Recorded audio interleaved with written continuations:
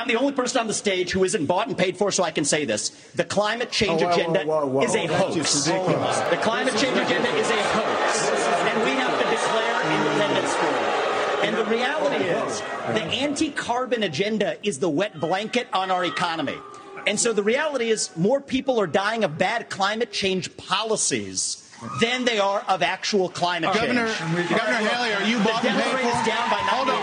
I've had enough already tonight of a guy who sounds like ChatGPT standing up here and...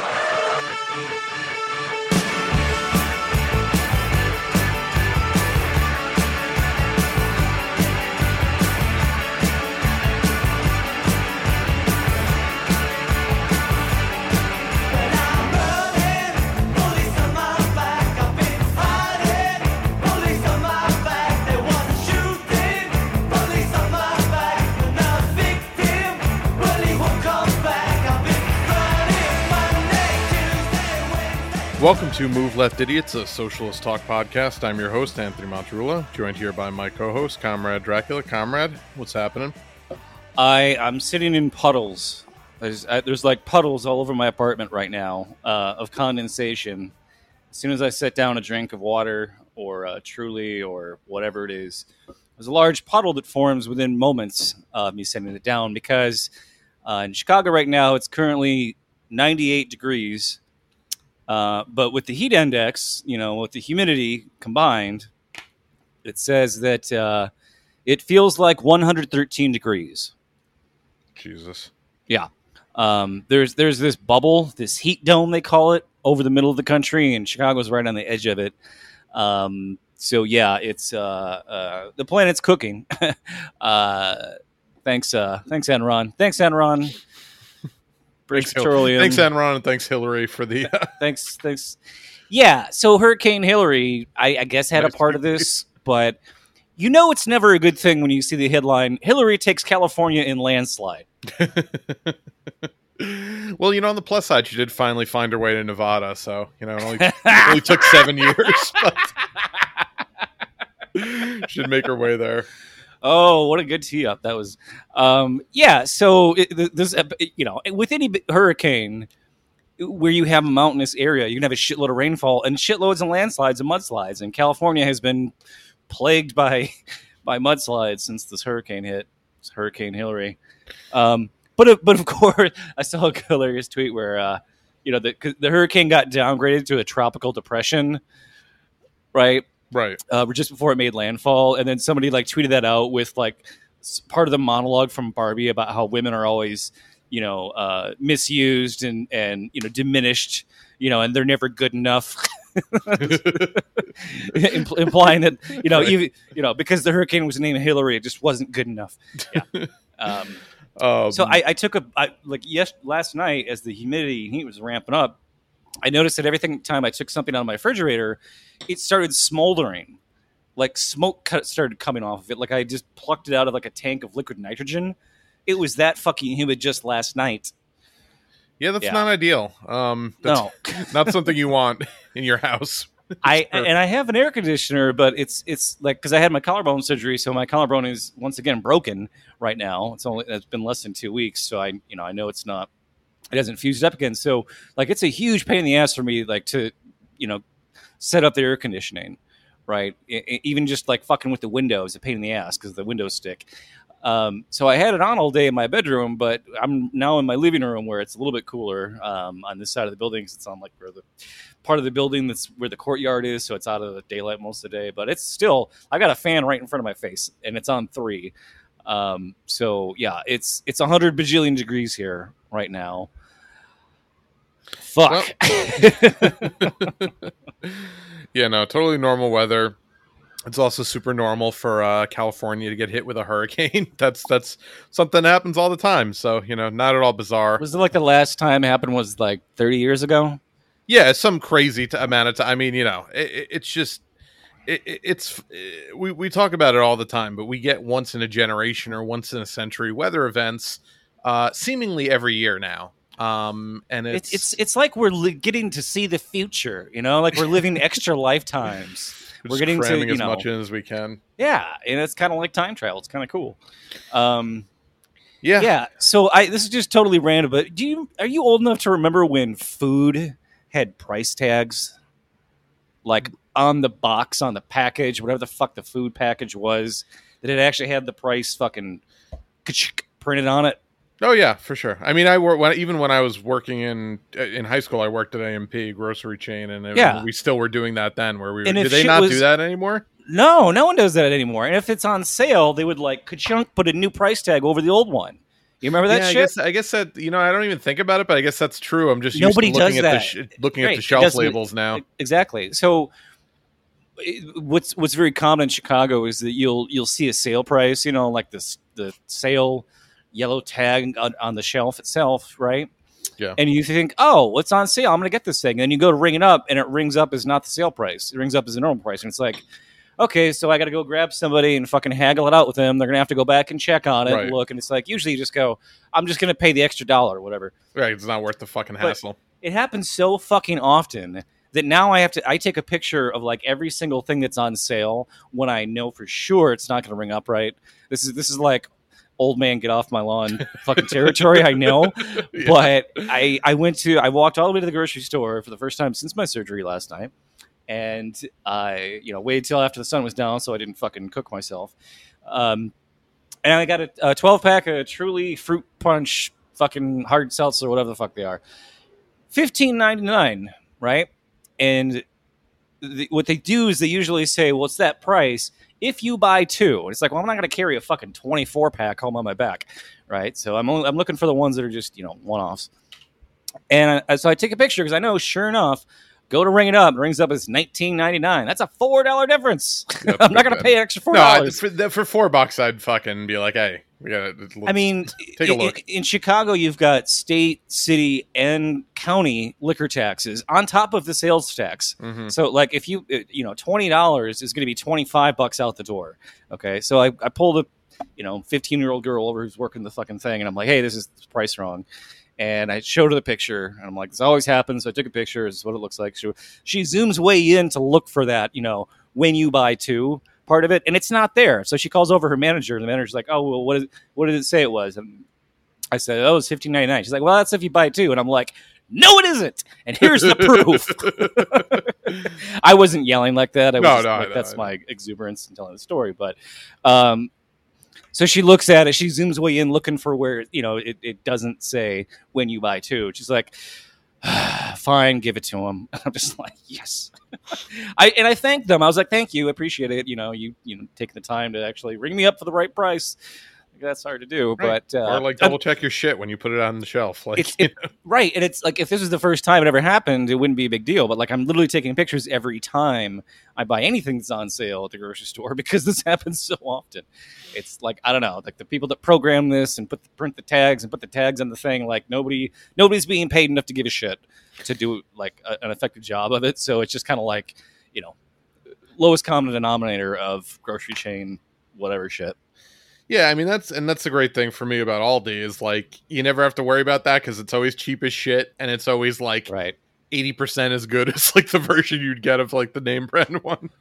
Right. Yeah. Well, my problem with Aldi though is that I'll go there and I'll want to get like 5 things, right? But I'm stuck behind like 8 people in line that have 2 shopping carts full each. Right. And there's no way to there's no self checkout, so I'm just like, okay, so I'm going to wait here half an hour to buy 5 things. I will say, though, their whole system is very efficient. The Germans, if nothing else, are ruthlessly efficient.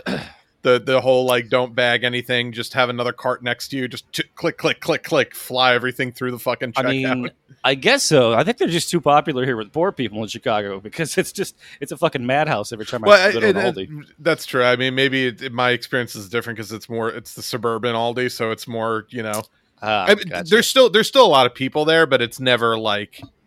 I mean, I'm also not a psycho. I don't go on like a Sunday afternoon, Like I'll get my groceries like after work sometimes. But no, I mean it usually moves pretty quick, and you can't beat the fucking price. But they also never have like 20% of what you actually like. You always find like 80% of what you need, and then there's like fuck, they don't have this drink that I want, or just the name brand stuff. Nobody has. Yeah, it's like there's no grocery store in Chicago either that has everything that I need.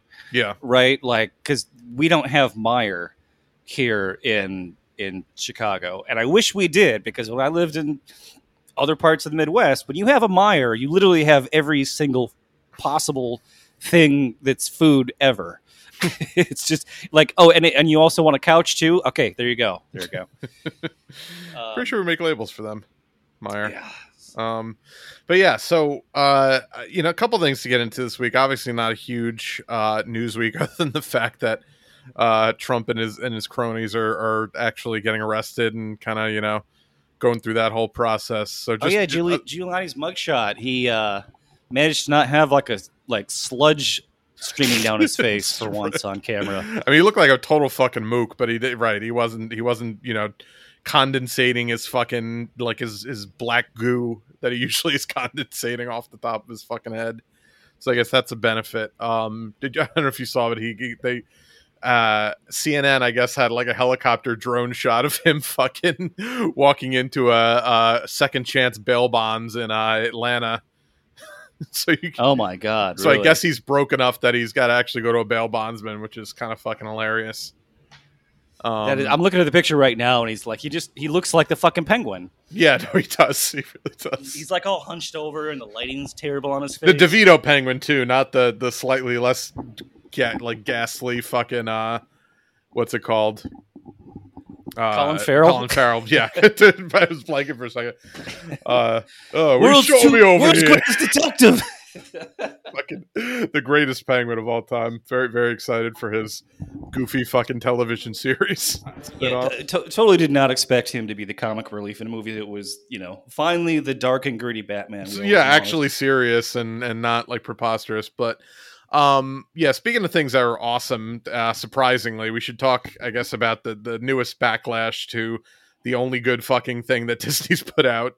In terms of their television series, Andor, because I guess there was a new round of Andor reappraisal in the wake of the release of the Ahsoka trailer.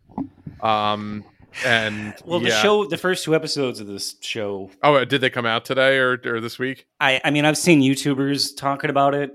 So I think they do Tuesday releases, so probably yesterday. Yeah. And I watched a couple of them for a few minutes, and it seemed like everybody was kind of just like, yeah, it's Disney back to being extremely mid, is what it is.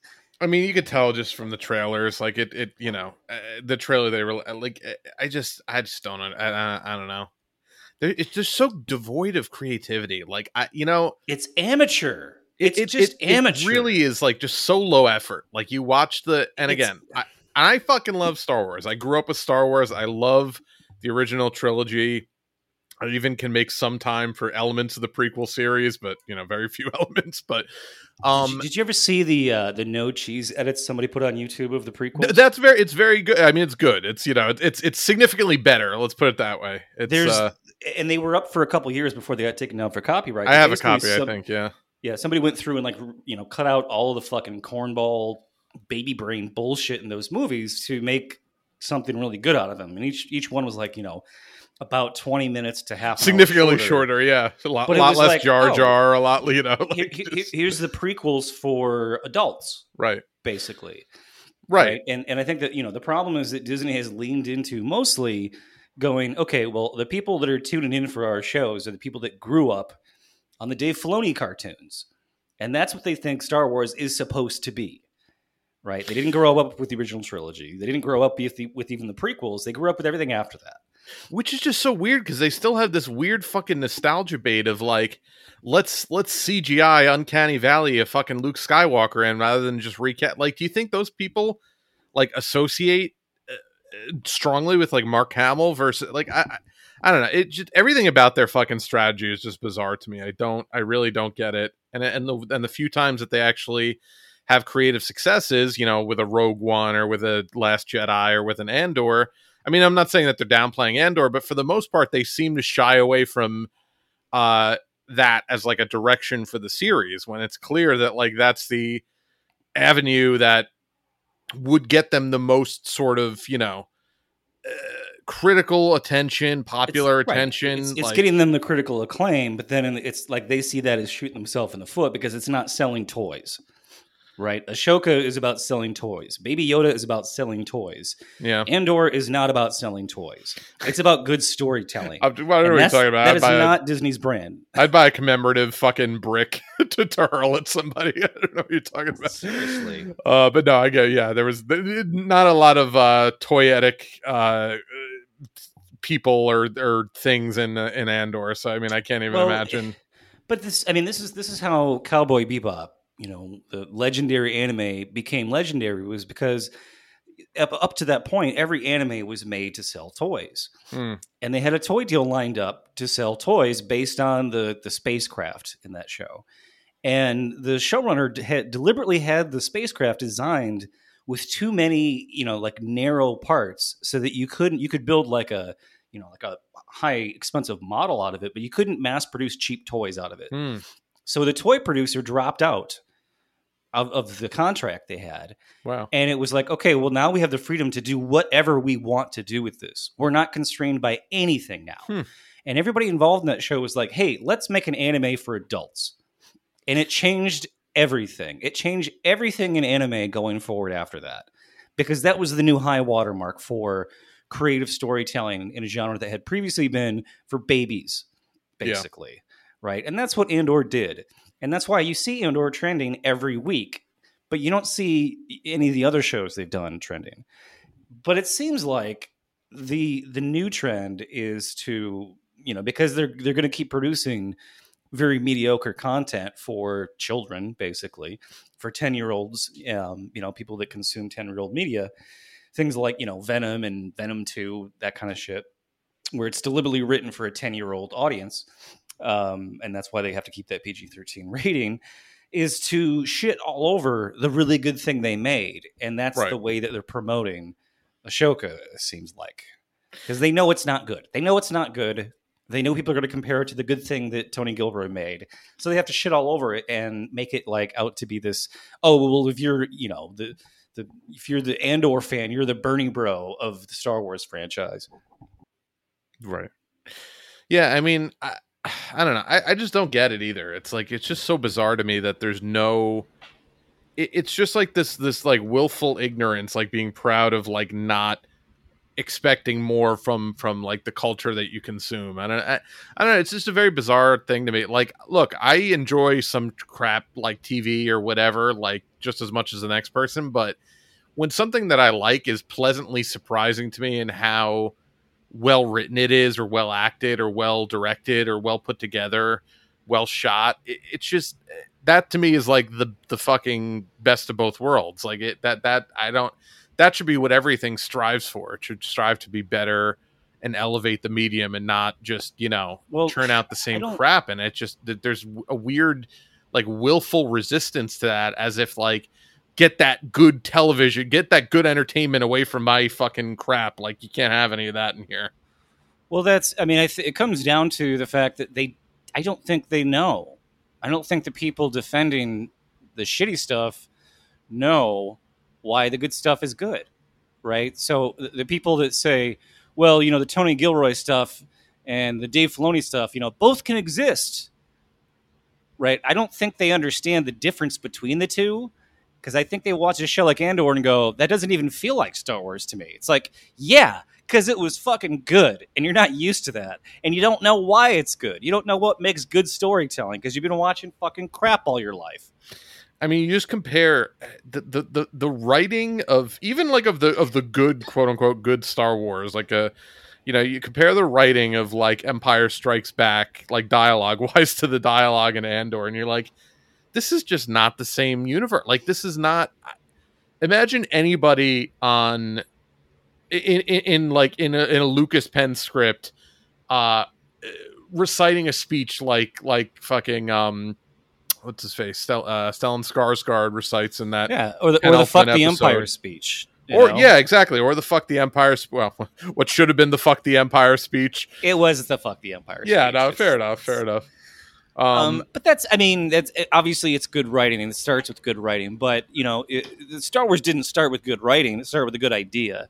But the Lucas was willing to, let people, basically anybody, rewrite dialogue on the day because he was like, I don't know, this sounds fine to me. All the actors were like, no, this is so fucking nerdy that no one would talk this way. No.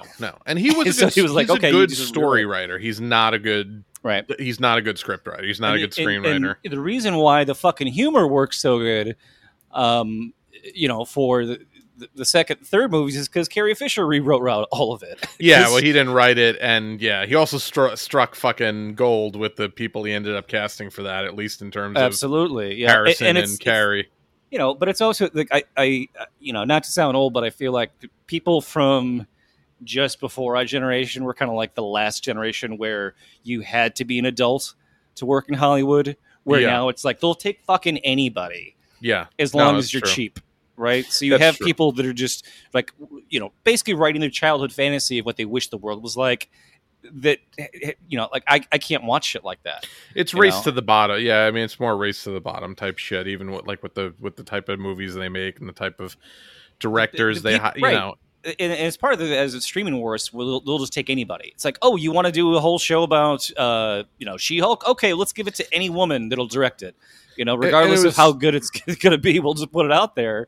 And it was fucking terrible, right? And the most naked it's been is like that stretch where they were just giving like major like billion-dollar franchise movies to like first-time directors, where they were like, hey, you directed a fucking indie movie? Here's Jurassic World. Hey, you directed, you directed like a weird like indie superhero movie. Here's Star Wars 8. It's just right. And like they're not being hired to direct anything because they've already fucking done all the previs for them. Right. It's just we need somebody there to be in charge of everyone who already knows what. Be a body to make sure people show up to set on time, basically, and do the shit that we already arranged for you. It is a machine. It really is. Yeah. And if you want to make something unique, you've got to probably already know how the system works ahead of time to get around it, or struggle through it, or just be a cog. Right. Yeah. But it is interesting just this pushback on Andor because it's also there's quite a bit of gaslighting involved in it, trying to paint it as something it's not. This tweet got a lot of circulation. Random person, probably just a fan of the franchise, a little bit younger, but who knows? It could be a paid account. We know how much astroturfing on social media is part of media campaigns for properties and projects. But this young woman said, initial Ashoka thoughts.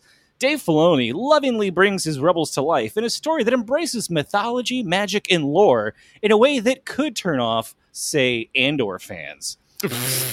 Slower pace than expected, but still enthralling for this Rebels fan. Natasha Liu Bordizzo is my early MVP. So, actor on the Ashoka show. So just that fucking clickbait. Oh, if you like this shit, if you're into astrology and not astronomy, then you'll like this show, not the Bernie Bros show Andor.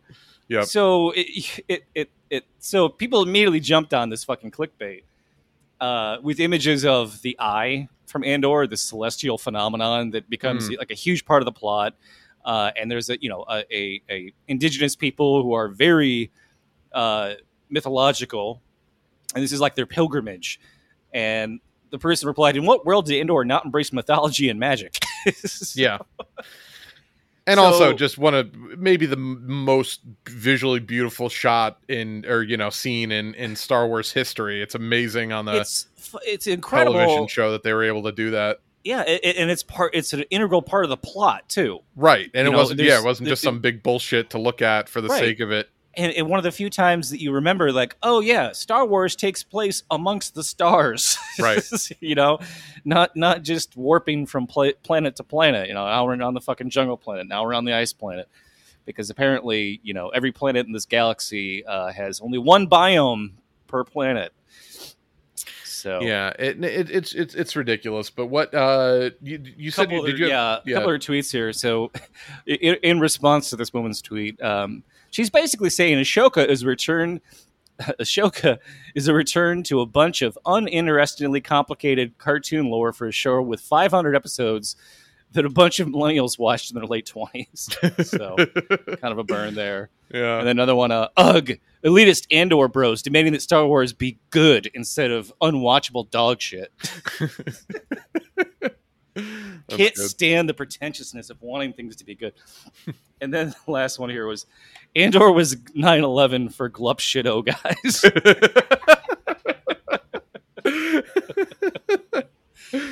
Like, fuck. Now it's good. Now we have to live in a world knowing that our fucking version of Star Wars is fucking dog shit. Yeah, no, not a glup shitto in sight, unfortunately for them. But, Speaking of Star Wars, we had some space news that we wanted to get to this week. So apparently there was a space race between Russia and India to get to the South Pole of the moon. Who knew? The moon. I didn't know. I didn't fucking know about this until what are we? What's the point of going to the moon at this point? I don't know. We already fucking went there, did some push-ups on it, drove a car around on it. Oiled it's not real, bro. That was a set. Stanley Kubrick. Come on, watch. Was it fucking Room 217, 237? But no, yeah. I mean, look. I mean, I did watch that documentary, by the way. It's actually good. It's somewhat interesting. I mean, it's mostly bullshit, but I like how it starts off with like things that are actually like he intentionally did in his movies, right? And that and works gradually further and further into this fucking crazy town. Yeah, right. But I love that approach that they start off with, like, oh, so the Indian in this can of soup in the background meant this thing, and that shows you what it like the director's actual descent into madness, much mirroring Jack Torrance's fucking descent into madness. Yeah, I personally, I'm sort of a mixed bag when it comes to Kubrick conspiracies, because I believe that Stanley Kubrick faked the moon landing, but he filmed it on the moon because he's that much of a purist. Well, you never know. Could be possible. All right, everyone get in the spaceship. We're going to the moon to fake the moon landing. And action. So Russia was trying to get there before India, I guess, even though they're both members of BRICS. They're not really, they're allies, as opposed to, we're not, the U.S. with Russia. But Russia launched after India, but got there first, but did not stick the landing, apparently. Yeah, they crashed. They crashed into the moon, which it seems like after all this time, like that's probably not a very hard thing to do, is to land on the moon at this point. We've been doing it for 50 years? Yeah, was it a manned craft or an unmanned craft? No. If it was a manned craft, it would be round-the-clock news. Well, right, and that's kind of what I thought, but you never know in this country with the way we're fucking so Russophobic, but yeah. Nobody's sending manned missions to the moon except for the U.S. At this point. I mean, we have a planned manned mission to go back there and, I don't know, fucking play some putt-putt golf or something. But yeah, so India got there, and it's the first time they've ever landed a lander craft, whatever, on the moon. So it's a big deal for them. Good for them. Awesome.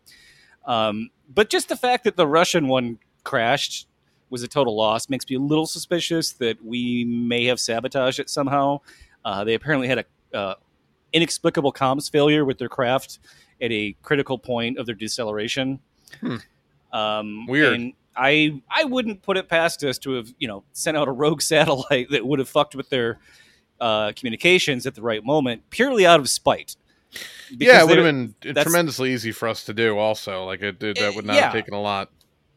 I mean, we literally blew up an oil pipeline out of spite and then gleefully took credit for it in the intelligence community. So, well, yeah, because then you could paint them as incompetent and look, they're not even as competent as they were in 1969 or whatever. It's just...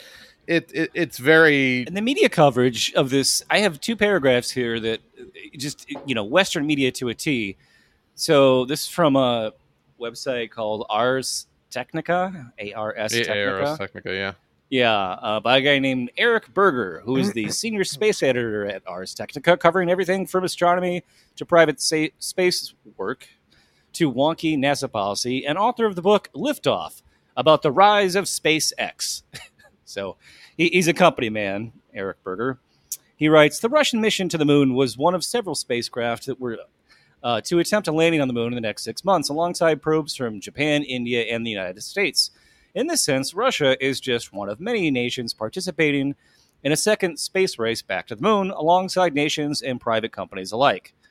But unlike NASA, China, and India, and several companies in the United States and Japan, the Luna 25 effort does not presage the coming of a golden era of exploration for Russia. Rather, it is more properly seen, again, like you're telling us what to think here. Rather, it is more properly seen as the latest gasp of a dying empire, an attempt by the modern state of Russia and President Vladimir Putin to revive old glories. So just the amount of fucking hubris in that. Yeah. Properly seen. The way you should properly see this is being totally different than any other country because we don't like Russia, is basically what he's saying. So, yeah. Again, everything makes me suspicious about this. Not that there's not a legitimate, a gold rush to the south hemisphere of the moon, because there might be water there. And again, like who owns the moon? Whoever's there latest, basically. Yeah, whoever fucking stationed some nukes up there first, pretty much.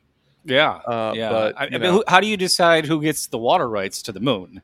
Right? Do we all just build our own fucking water? We sell it to the highest bidder, and then the countries who've made it to the moon split the profits equally. I think that would be the only fair and logical way to do it in modern fucking times. But yeah, I don't know. I mean, I'm sure will what did Elon say, that whatever corporation gets to Mars first gets to make the laws? Yeah, that seems logical. Just literally Total Recall. If you protest the laws you don't like, we'll turn the air off. Yeah, it's fucking bleak, but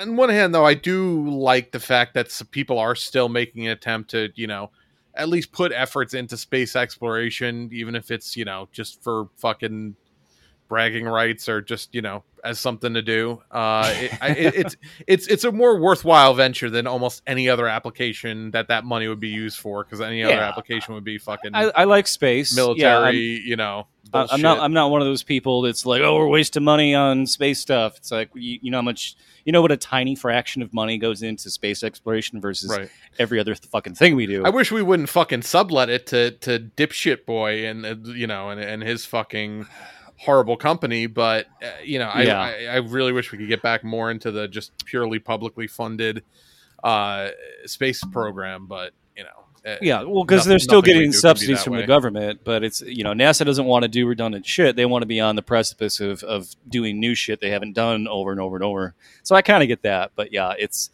apparently India did this on the cheap. This entire program to get their probe on the moon, they spent $75 million. Wow, which is nothing. No, yeah, and that's space, like that's like an indie movie budget.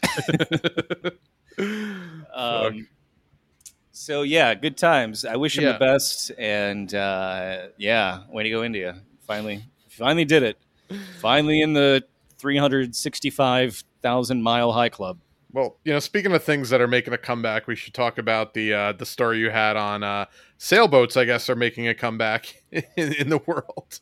I'm sailing. Yes. Okay. So because of the Titan submersible implosion. A lot of people that had very fringe followings on YouTube now have very large followings on YouTube, because everybody got in on the Titan submersible story that dominated the news for a week. And there's a guy who had a shipping news YouTube channel. He's like in his middle 50s, but he's also a firefighter, so he specializes in like shipping disaster stories, right? So he's an expert in like two different things, which pretty much makes him like the only expert who has a YouTube channel, who is has been both a merchant mariner and a firefighter in his career, so he can speak very well about the kind of stuff. So I watched a few of his videos about the Titan implosion, but now like YouTube's like, oh hey, you want to keep watching this guy, so he keep showing up on your homepage, right? So I see this video, and it's a fucking like long ass tanker ship. Where it's like you got the conning tower at the back, where it says no smoking, and got the bridge and little wings that stick out. Right. And then you've got 800 feet of flat ship out in front of it. but it's got these two giant fucking sails on it. Right? And I'm like, oh, that's okay. So are we putting sails back on ships now? And turns out, yeah.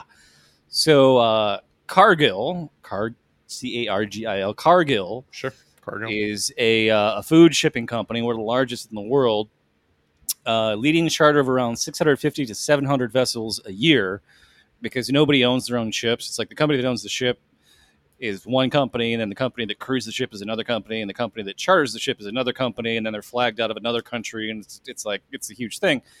So like nobody wants to put money into this, but apparently they got a grant from the UN to do this. But they have these giant fucking sails. They're not sails exactly like fabric, but they're metal, lightweight metal, about 130 feet tall, and each one has like 3 different parts to it, so they can rotate it, they can lower it flat with the deck if they have to go under a bridge at a port.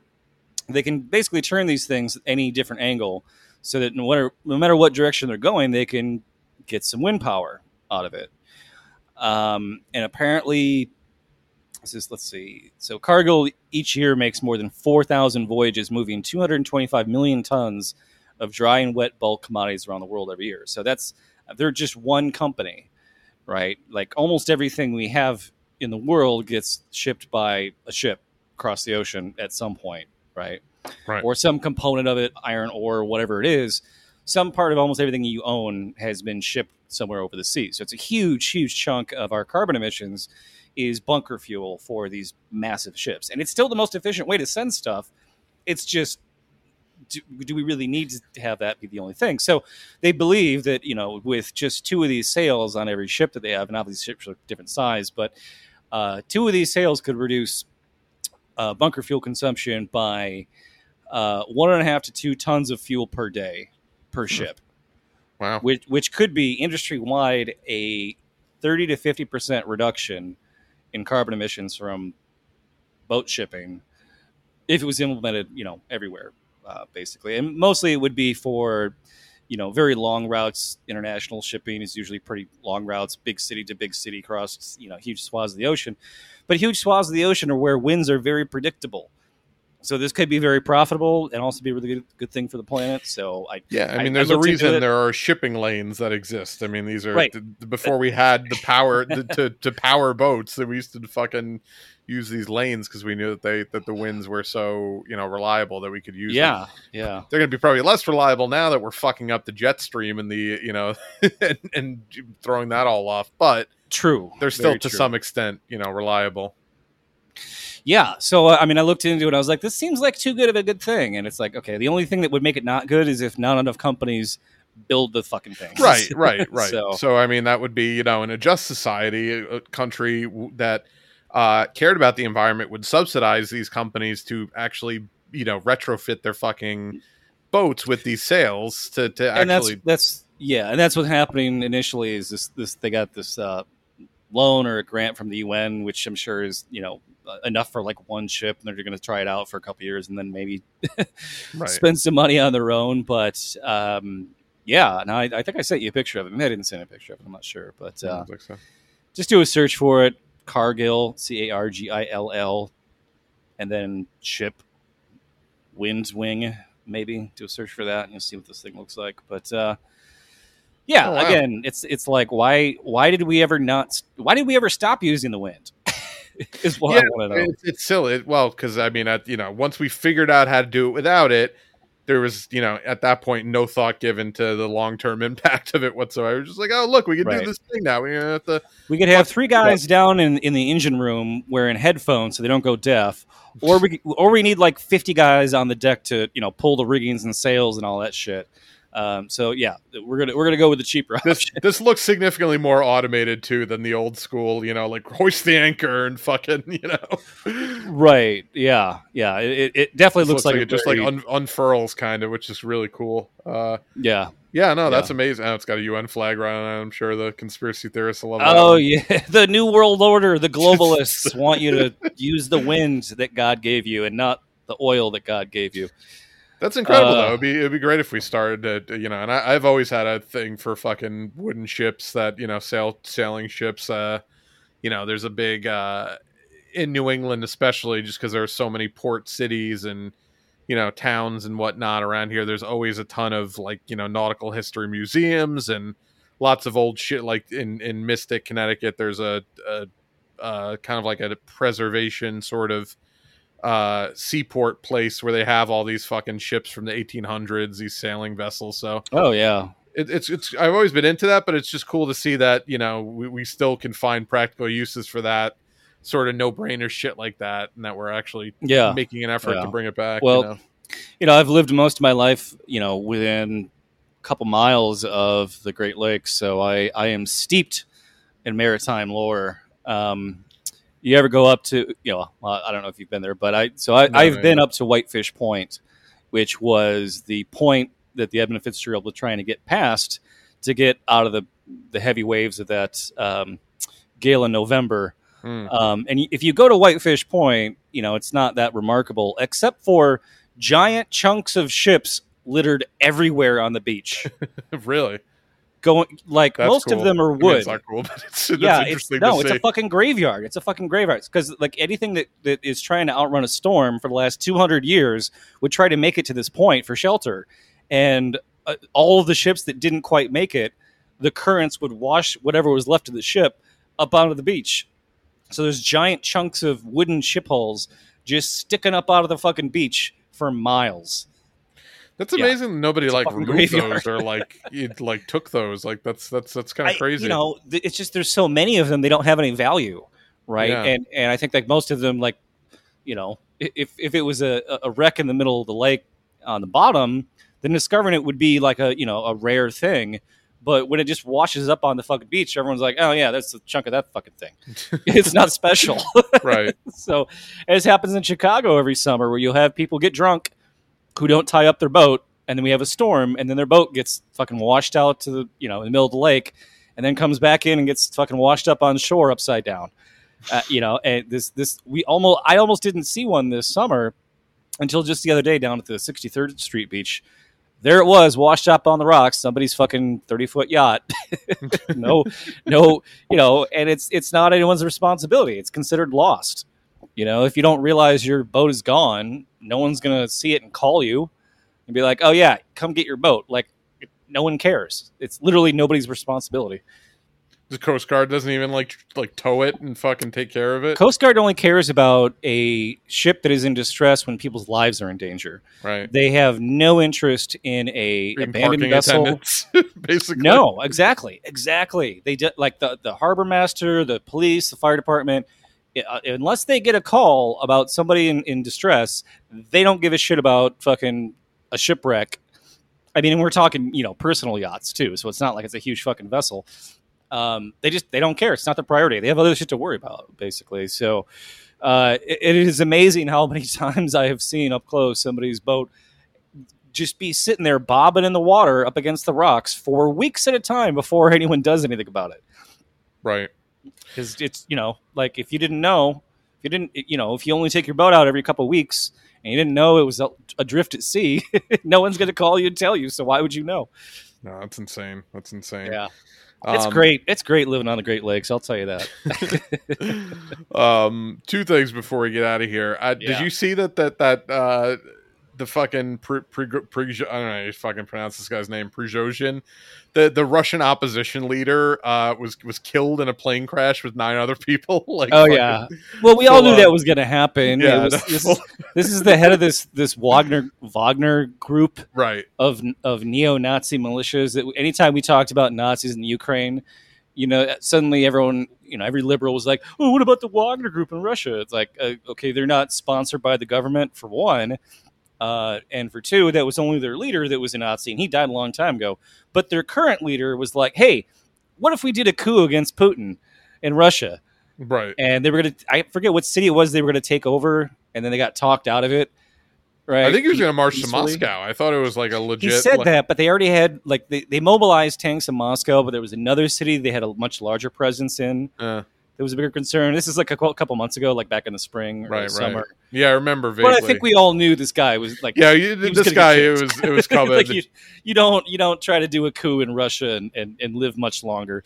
No, you gotta love all the fucking Dark Knight memes that came, or Dark Knight Rises rather memes that came out of it. the fucking Bane, like the opening scene of The Dark Knight Rises. With no, I haven't seen any of those. Oh, yeah, describe them in detail to me. just basically just his head on one of their bodies. I'll see if I can find one. I'll send it to you, but it was amusing. So yeah, that happened this week. A lot of things crashing in and around or from Russia this week. Yeah, no, kind of an eventful week for them. We before we get out of here. Oh yeah, sorry, what were you gonna say? You had one other thing you were going to get to. I wanted to mention I saw this trending yesterday. At the same time, masks were trending because we've got like more COVID variants coming back right now than ever before. And at the same time, trending right above it was "Do not comply." And I was like, "Oh, I'm going to click on it, and it's going to have everything to do with mask mandates." And sure enough, it did, because the party of law and order and complying with law and order does not want to comply with anything that mildly conveniences them going from fucking Hobby Lobby or Chick-fil-A or Cracker Barrel. Yeah, no, I mean, this is what I wanted to mention too. It's hilarious to me. I knew the minute that the Democrats sort of retreated on any sort of public health messaging whatsoever that they would never be able to get it back, and that was a very deliberate surrender because they knew it was not a electorally popular thing to say. Like, yeah, I mean, you guys probably should still wear masks indoors. Like, it's we don't know the long term effects of COVID, on your brain, and everything we've seen so far is it's probably not fucking great for you. That wasn't a politically popular thing to say because people were over it at that point. So they completely embraced the messaging of like, just fucking let it rip. Everything's fine. We solved it, even though we did nothing we did less than the fucking Trump administration did to solve it, miraculously. And now they're trying to kind of, and I don't even think Biden is, because I mean, he's always been a fucking right wing, science denying piece of shit. But to some extent, public health officials are trying to put the fucking Pandora back in the box, and it's just not going to ever happen. Like we've already resigned ourselves to just full blown, like, let this thing mutate as many times as possible. We had our chance fucking 3 years ago to stop it, and we didn't. And it's just going to forever exist now. And people can deal with it in their own way, and it is what it is. But it is funny to see public health officials start to like put the tone back in the water of like, yeah, we really shouldn't have told you not to do this in the first place, but maybe you should do it again. And people are like, yeah, no, absolutely not. Well, it's just hilarious to me that these do not comply people who, clearly don't understand how much Democrats don't care about public health, because no Democrat is going to endorse mask mandates again. No, God, no. But they're so eager. These MAGA idiots are so eager to have something to be outraged by that. They're convinced. They're like, oh, it's happening again. It's happening again. Don't comply. It's like, do you honestly? Literally, nobody's telling you to put a fucking mask on, except for. I wish they were scientists. Scientists are like, hey, you probably should do this. I'm not telling you have to, but like for your own fucking benefit, you probably should. God damn you! Don't tell me what to do. I'll take a hammer to my fucking brain before I listen to you. So it's just. Again, when you're not oppressed, all you do is constantly seek oppression because you want to feel that same level of oppression. What about a father's rights, Anthony? What about a father's rights? It's just unreal, these fucking clowns. But speaking of clowns, I didn't even know this was a thing that was happening, but apparently tonight is the first GOP presidential debate. Oh yeah, no, it's a heavy lineup of heavy hitters tonight. I didn't even know anyone was running for fucking president for GOP other than DeSantis and Trump. Apparently there's 8 people running who aren't Trump, and Trump's not even going to be there. Which, talk about a fucking power move is to not show up. So, but he's not there for 2 reasons. One, he wouldn't sign their stupid loyalty pledge. They're making people like do a loyalty pledge saying that you won't run third party and that you won't participate in non-RNC sanctioned debates. So he wouldn't sign that. I'm sure they still would have let him compete or whatever, but the other thing is he's also like in the middle of getting arrested. So like it's not great timing for him to go to this debate. The four indictments themselves are not holding him back. It's just the timing of him physically having to be there for a mugshot. Physically having to be in Georgia.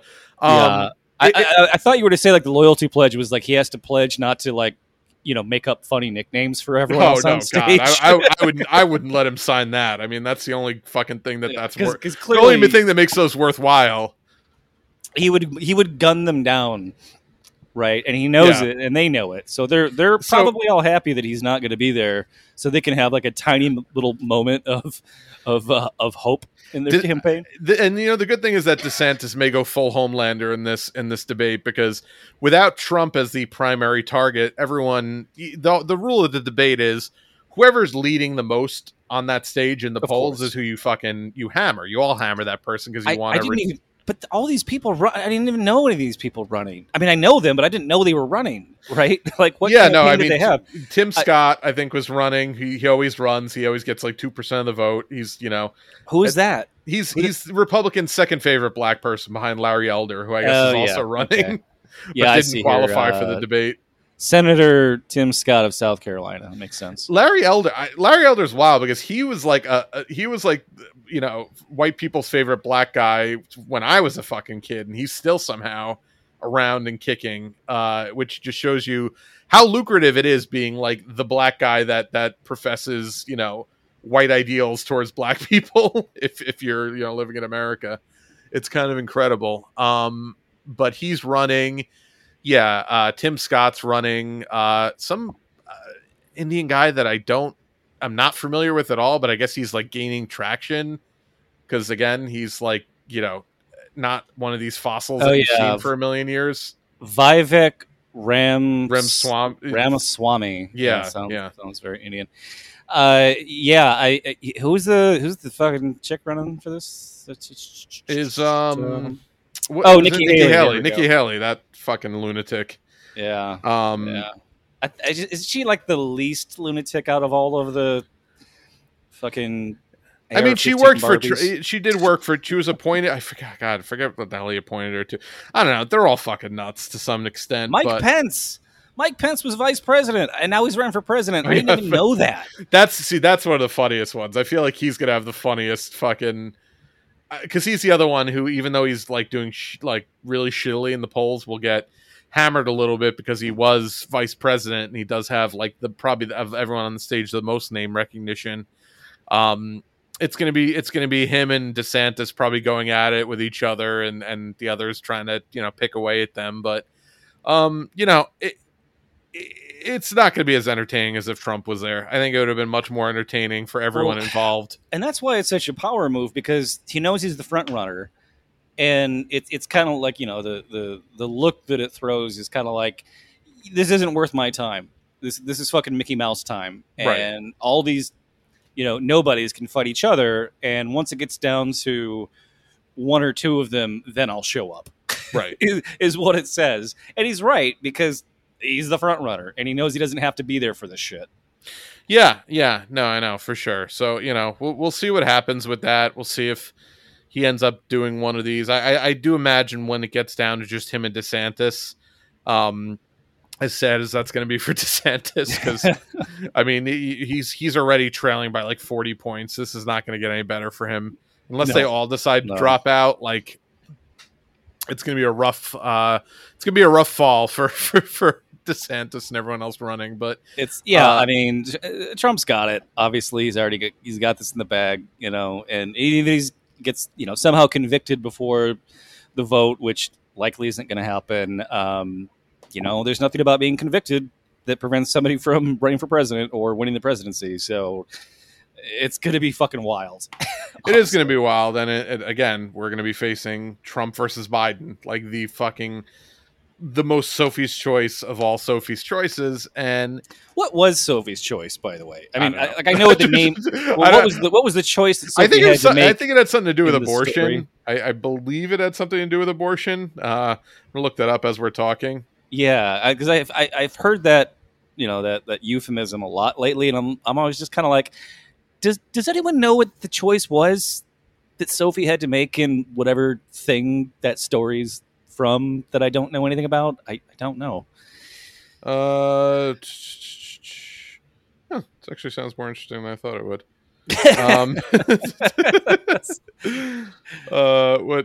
Yeah, wait, let me Google what is. I know this is great radio. What is? I love how I Google what is and Sophie's Choice auto populates. That's hilarious. Oh no, okay, it's not. Oh my god, that's horrible.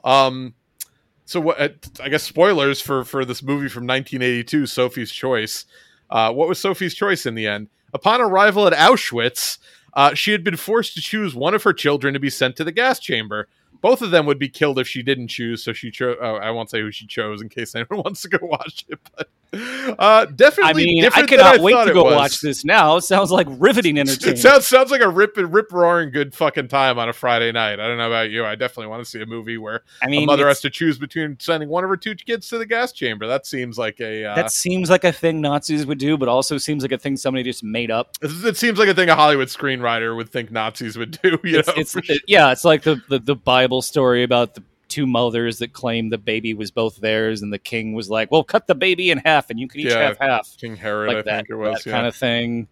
Yeah, yeah, or isn't that like Job? It wasn't like there's something with like Job too, where he had to like kill one of his sons or some shit like that. It's all like that. It's all like what's the most fucked up thing we can think of, and somebody has some kind of altruistic. It's all fucking societal programming for like accept the lesser of two evils, like accept the idea that you're gonna have two shitty choices. You could just choose not to participate in this charade, but no, that's not the message we're gonna send you.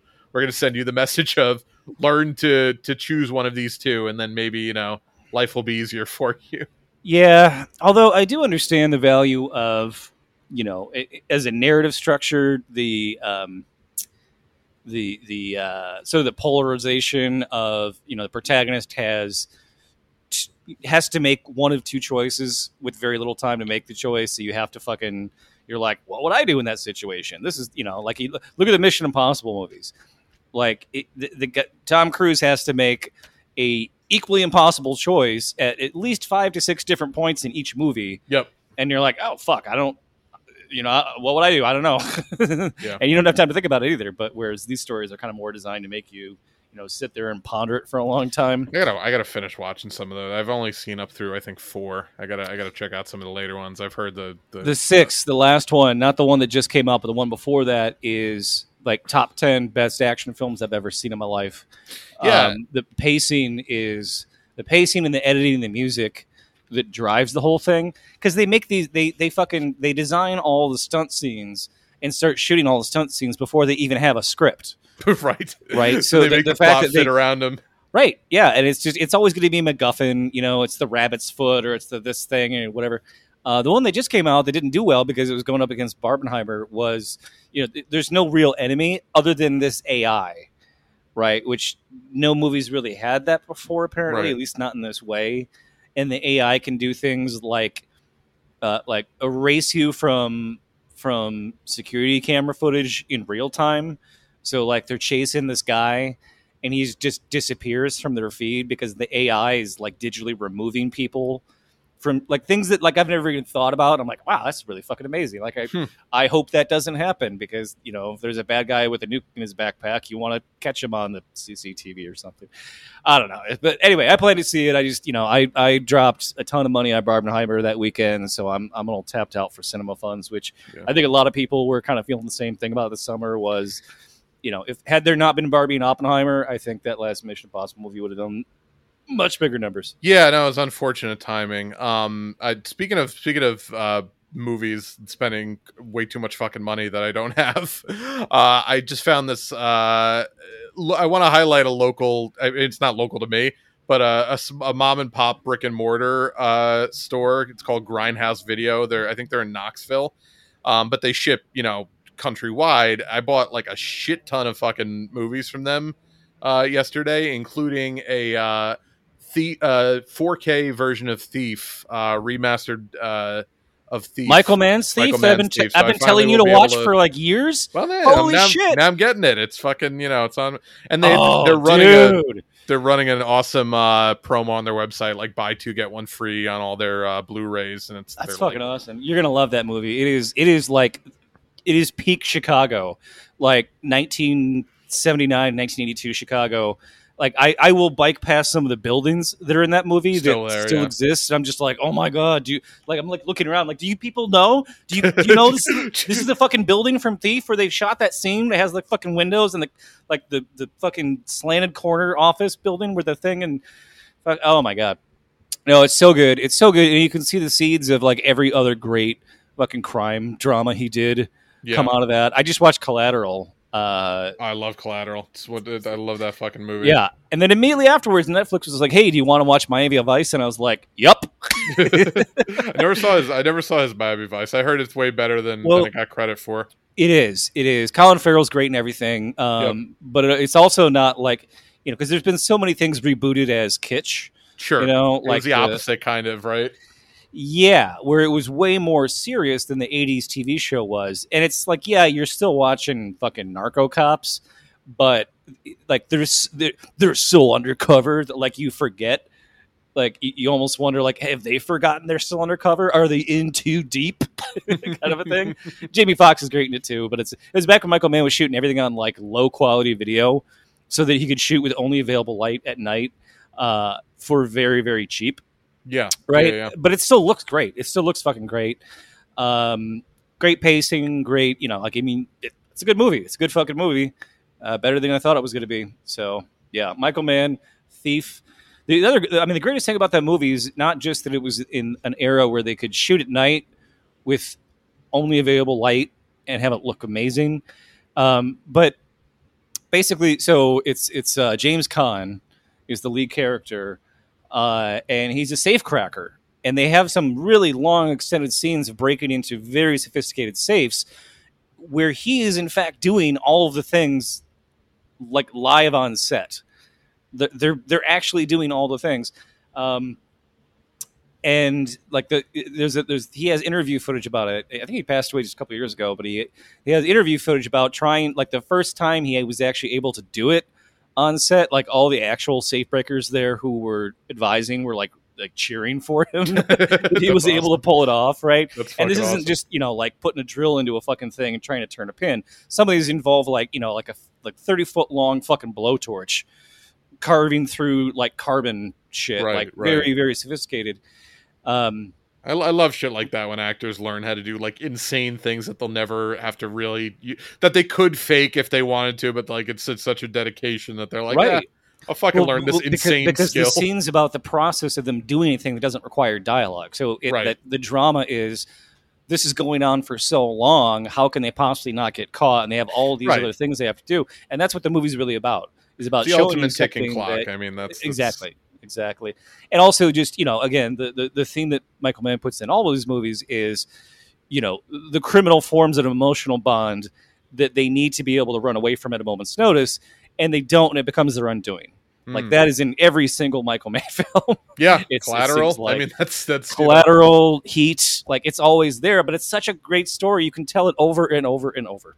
Yeah, no, and he's arguably the best at it. So, yeah, very much looking forward to that. I got Willie Nelson's in it too. I forgot Willie Nelson's in it, and he's really? Willie Nelson's in Thief, and he's like the same age in 1982 as he is right now. It's incredible. He's been the same age since like 1975 that he is. If you go find him today, he's been 70 years old for 70 years. Willie's got the secret. Incredible, him and Neil Young. All right, so. I think that does it for us this week. But if you want to support the show, rate, review, subscribe wherever you get your podcasts. Follow us on SoundCloud, soundcloud.com/moveleft, patreon.com/moveleft. I am on Twitter at move_left. I'm also on Blue Sky now, if anyone's actually on that fucking site. Yay! Give us some DMs. Give us some fucking DMs on Blue Sky. Maybe make the site functional so people would use it. That would be nice. So it's not a fucking ghost town of so we can escape this fucking hellhole that Elon's created. Blue Sky feels like an open world game after you beat it, and there's no more fucking side quests God, to do. It's the worst. I know. It's just like, it looks real, but there's nothing to do. I threw on Jedi Survivor the other day, which I had beaten already, and I'm just like putzing around. And I'm like, I can only fucking kill stormtroopers so many times. Like, this is so fucking dull. Like, I'm just like, literally rather do anything else. I'm on like my 4th run through of Cyberpunk 2077, and I keep like retweaking my attribute skill tree to be slightly one, like a little bit more of this thing, a little bit more of that thing, and I've tried out different experiences with it. Yeah. Kinda, yeah, but it's eventually you just get so good at everything that you're just like, okay, I just start over, throw it all away, and start over again anew. Yeah, it's a problem with games. I don't know what it is. Like, even like with sports, like I've been playing FIFA 23 a lot, and you do like a career mode where you create a player and you like raise their stats, and it's to the point where I'm winning games like 12-1, like absurd fucking scores that don't exist in soccer, and it's like. And it could up the difficulty, but then it's just something broken about the way. I don't know. They don't fucking put any attention. I have to play every game on like the maximum difficulty possible. Otherwise, it's like I've gotten to once my girlfriend really got me into fucking open world gaming. Like I tried a few different games, and I was just kind of like, it's okay. I'm doing good, but it's not enthralling me. It's not like I'm not becoming addicted to it until I got to Cyberpunk, and then it was just like, oh, here we are. Here's my thing. But it's just, there's no fucking challenge. Once you figure out how to really master a game, there's no challenge and it's not fun. Yeah. So there is, however, a huge expansion of Cyberpunk coming in September, but it's only for PS5, so I'm fucked because I'm still on a last gen PS4 console. I got to figure out how to get me a PS5. So if anyone has a used PS5 that they don't use anymore, let me know. Yeah. Oh, and also I'm on Twitter at BikeSlim. We'll see you next week.